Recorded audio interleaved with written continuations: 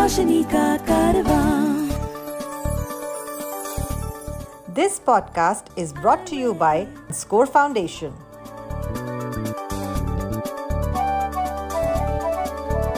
ये है रोशनी, रोशनी, रोशनी का कारवां, रोशनी।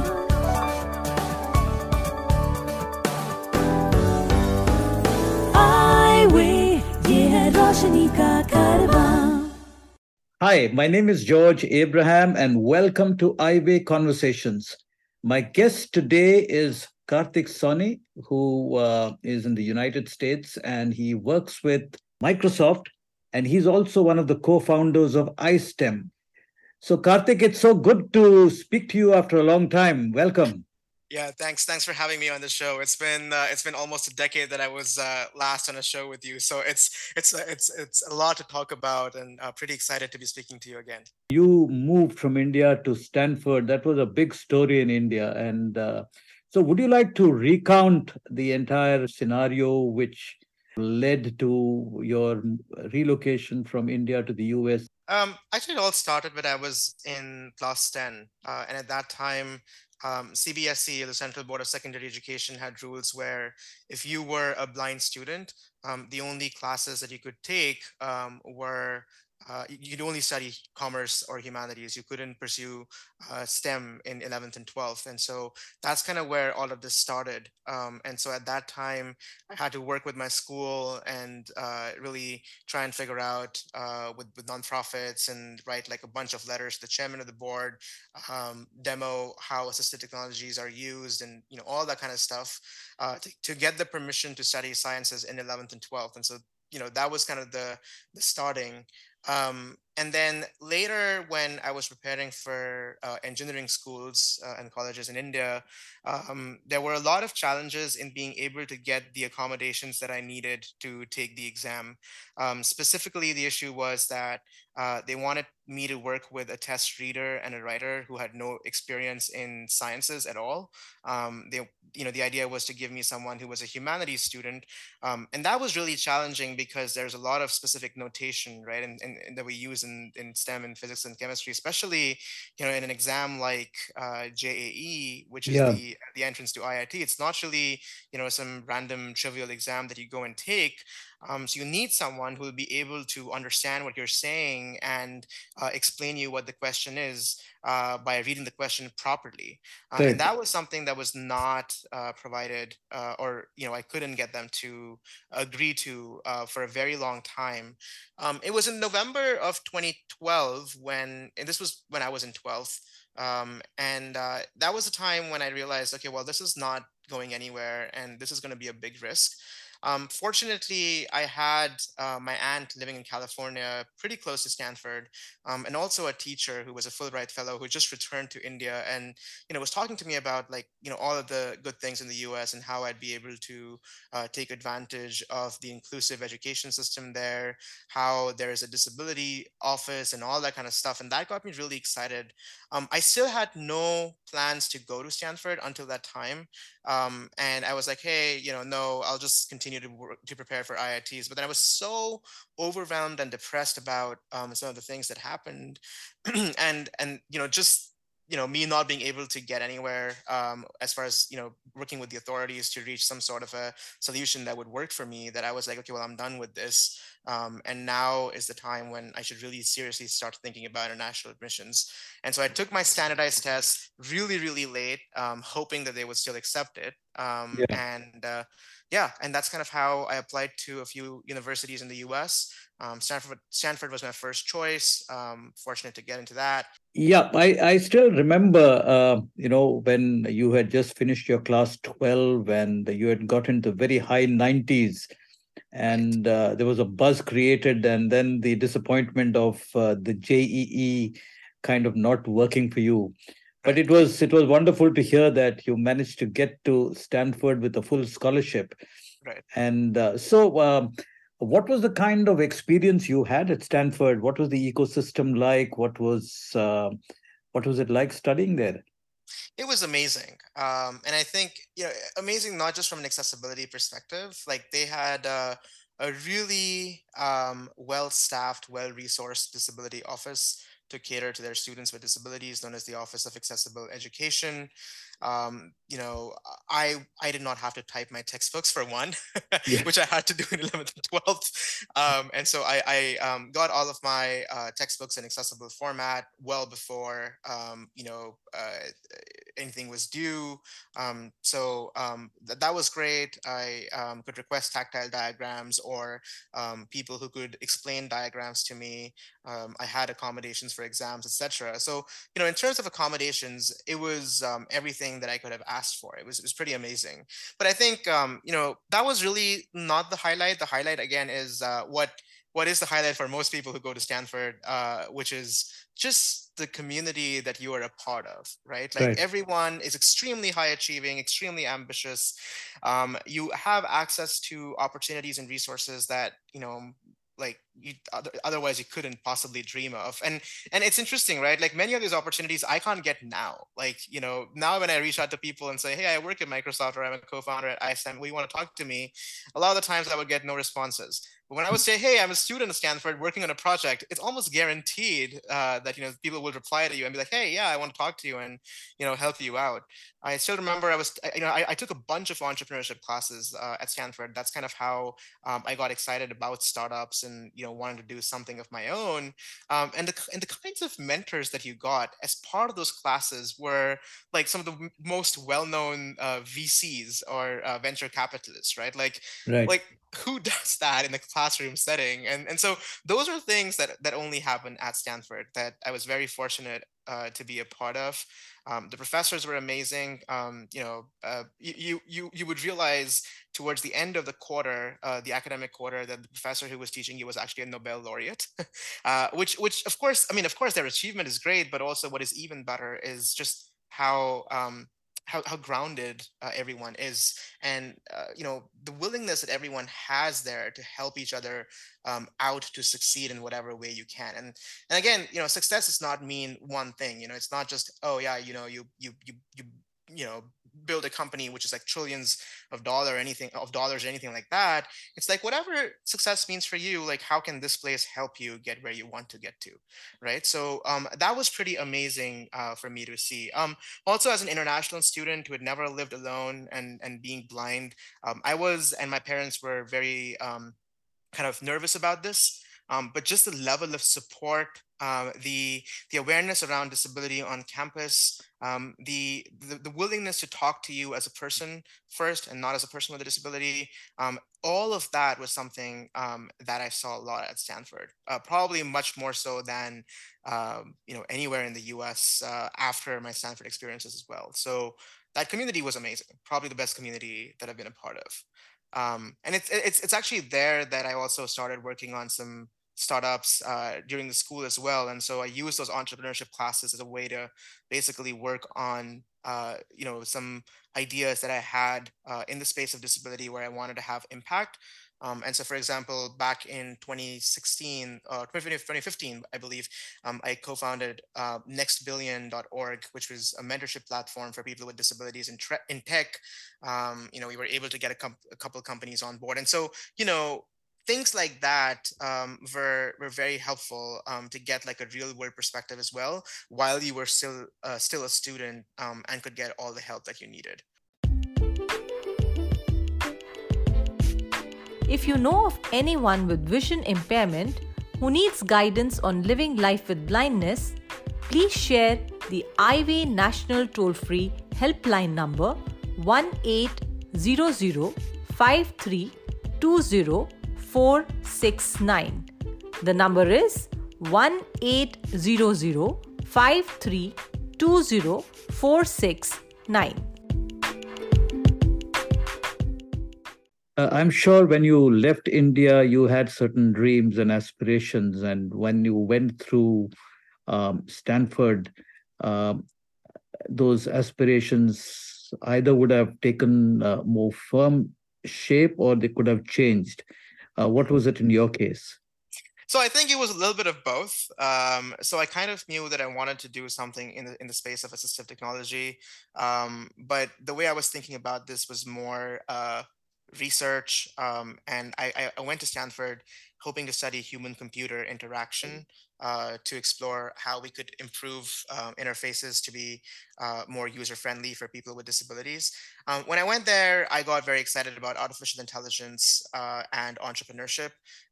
Started to learn a lot more about business, and by the time I graduated, my thing was I still want to do something in assistive technology. I still want to have a lot of impact, but at the same time, I want to create something that will be a business that can scale, and that is going to be investable as well, right? So ensuring that people understand, and our customers, whoever the customers would be for that business, understand the need to invest in that business and invest in what we're providing, as opposed to just thinking about people with disabilities as charity, which often happens, right? So that was kind of a good sort of big change in my mindset that that happened at Stanford for me. When you came towards your last months or the last year at or the final semester at Stanford, what were your professional options and how did Microsoft happen? So actually, Microsoft happened in my second year at Stanford, and I interned with them. I started out on their accessibility team, and I was working on Narrator, which is Microsoft's screen reader. Yeah. And so I joined that team. I worked on that for 3 months. I ended up getting a return offer that I took to work on Cortana. That was the time when I got excited about AI, and so I wanted to work on a personal assistant and see how I can help it to understand natural language better. And so I worked on natural language processing for Cortana. I then worked at Uber. And so when I graduated, I also did have a return offer from Uber, had offers from a couple other companies, but I also did have a return offer from Microsoft to join them full time. And plus, I was actually working on an interesting startup around flight price prediction.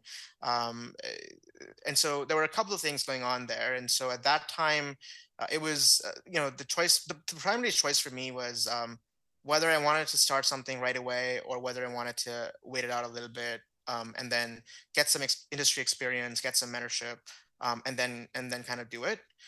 And so I thought that the latter was a better option, and so I decided to go with the Microsoft Cortana offer, as an FTE, as a full-time employee, while I continued to work on other startups, etc., on the side, as I was doing it. You've been with Microsoft for what, 4 or 5 years now? For about 5 years now, yeah. And what has been your trajectory in terms of professional forward movement? So I started out at Microsoft as a software engineer on the Cortana team. And so I was responsible for apps and services, essentially managing a lot of the backend services for Cortana. And then I decided I wanted to do AI. So I switched to being an artificial intelligence scientist, working on language understanding again to help Cortana understand our intents and our natural language. But then I got this opportunity to work on accessibility innovation. It's the team that manages a program known as the AI for Accessibility program. It's a 5-year, $25 million grant program that Microsoft launched in 2018, where we give out grants to organizations, nonprofits, academic institutions, startups, etc., for them to work on accessibility and really push the limits of what's possible using AI and using the kind of technology we have today.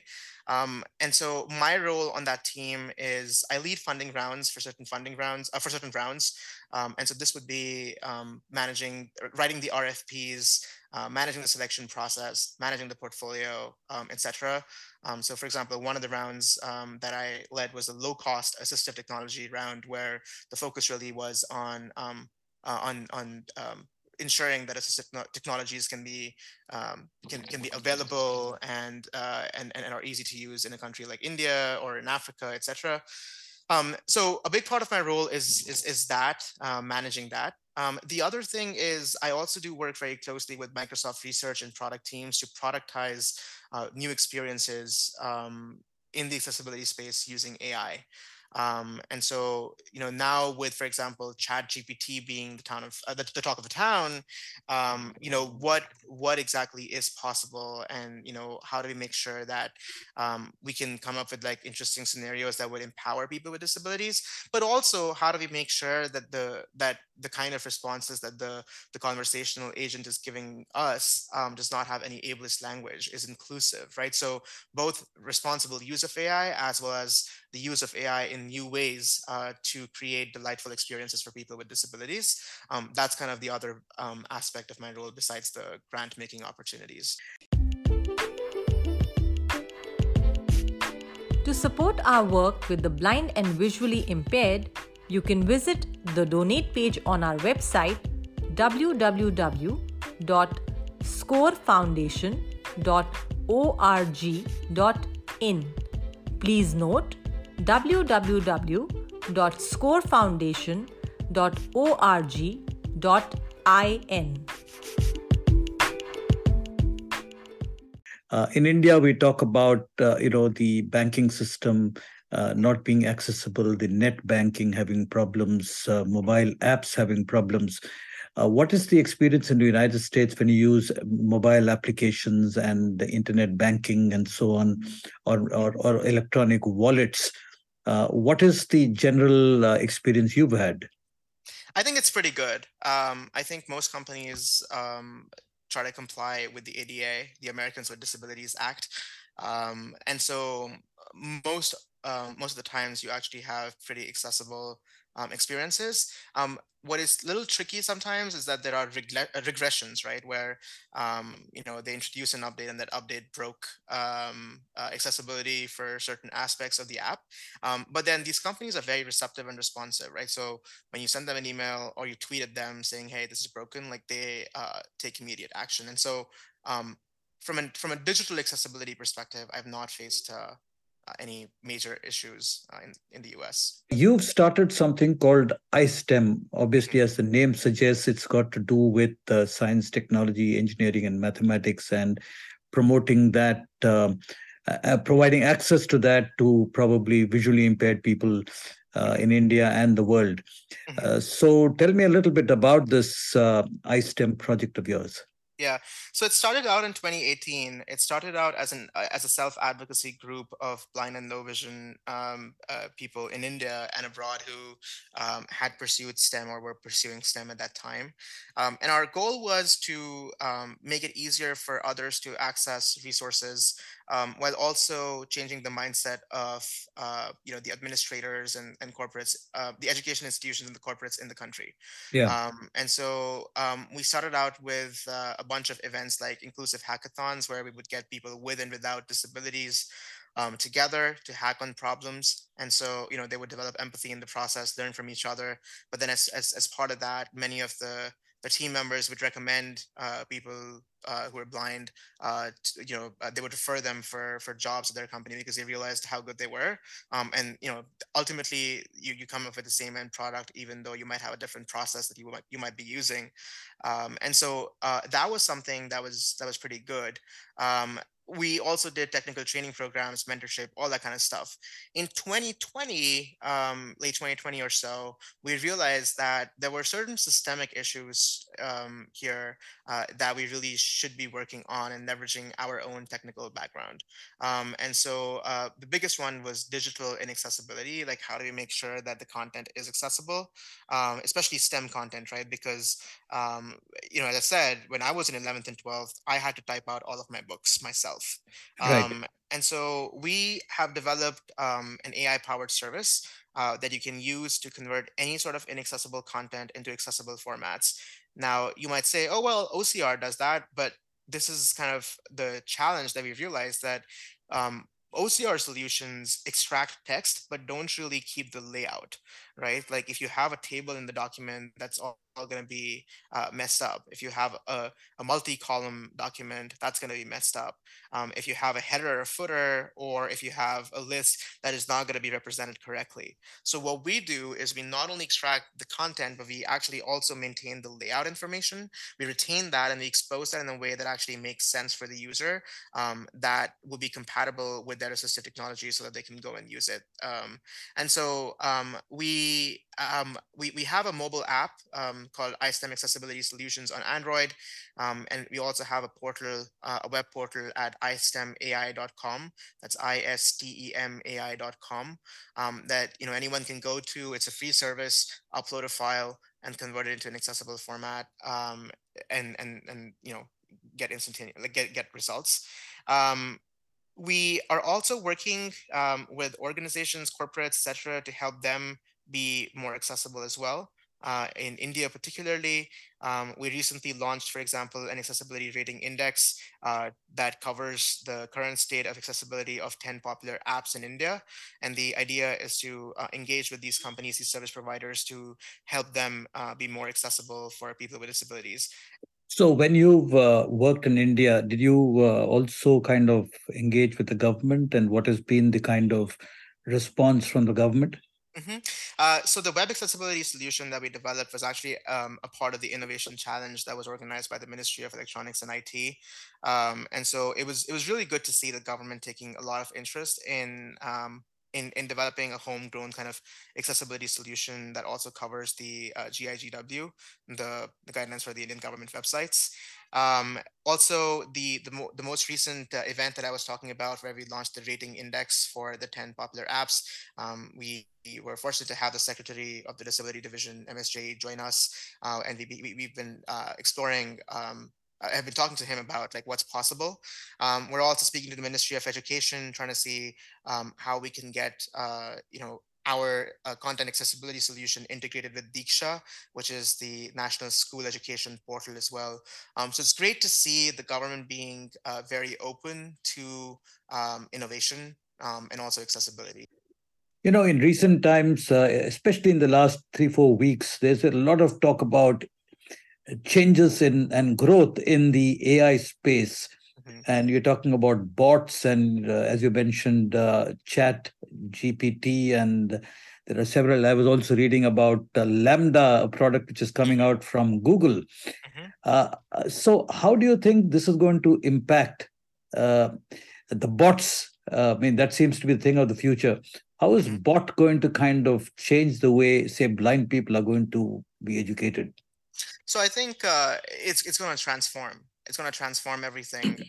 We are already seeing amazing use cases of generative AI, which is basically AI being able to produce text and have conversations or images, what have you, right? So the way I think about this is that we have an opportunity where we can think about new interfaces, new ways to interact with technology, and new ways to get tasks done. I think gone are the days when we had to figure out how to get a task done.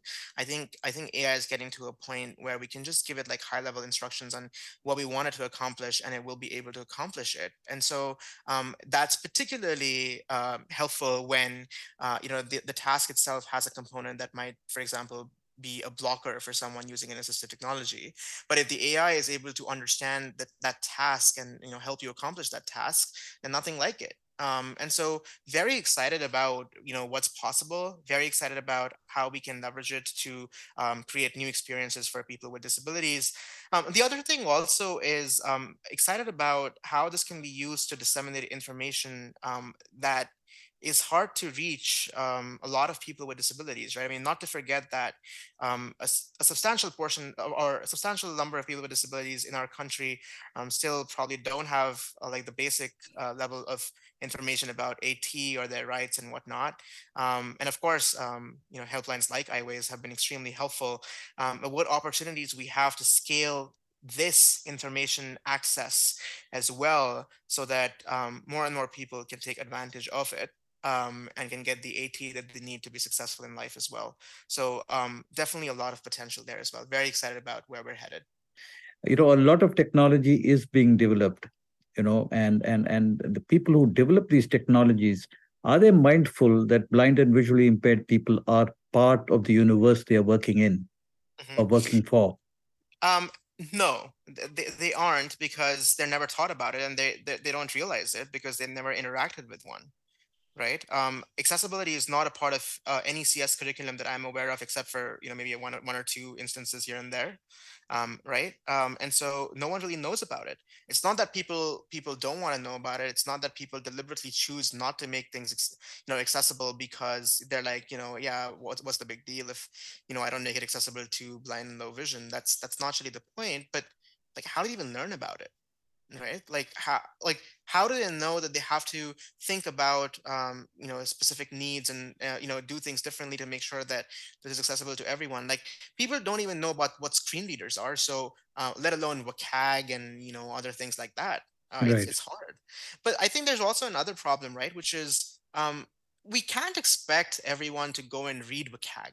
That's not happening. We can't expect everyone to go and read all of these training manuals, right? Like, it's just not going to happen, right? Right. And so how do you make sure that when you do have the opportunity, like Copilot, GitHub Copilot, or ChatGPT, or other ways in which you're able to provide feedback to, or maybe even just as simple as linters, which essentially you can get feedback on the accessibility of your code as you're coding.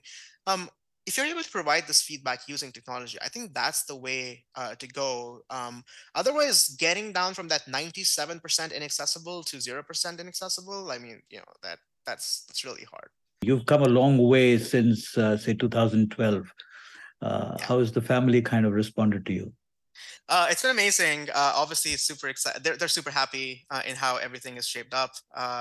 Obviously, wouldn't have been possible without their support, right? Like, throughout my school days and whatnot, right? And even now, of course, you have this very strong support system behind you that lets you take risks. That lets you kind of do what you want to do. And so, very fortunate that way. But they're pretty happy about how things have shaped up as well. Great. It's wonderful talking to you, Karthik, as always, and wish you the very best. Thank you so much. Pleasure being on the show. Thank you. Highway, ये है रोशनी का कारवां. This podcast was brought to you by Score Foundation.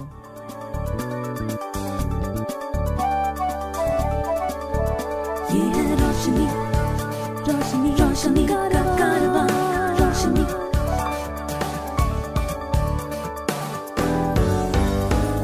Highway, ये है रोशनी का कारवां.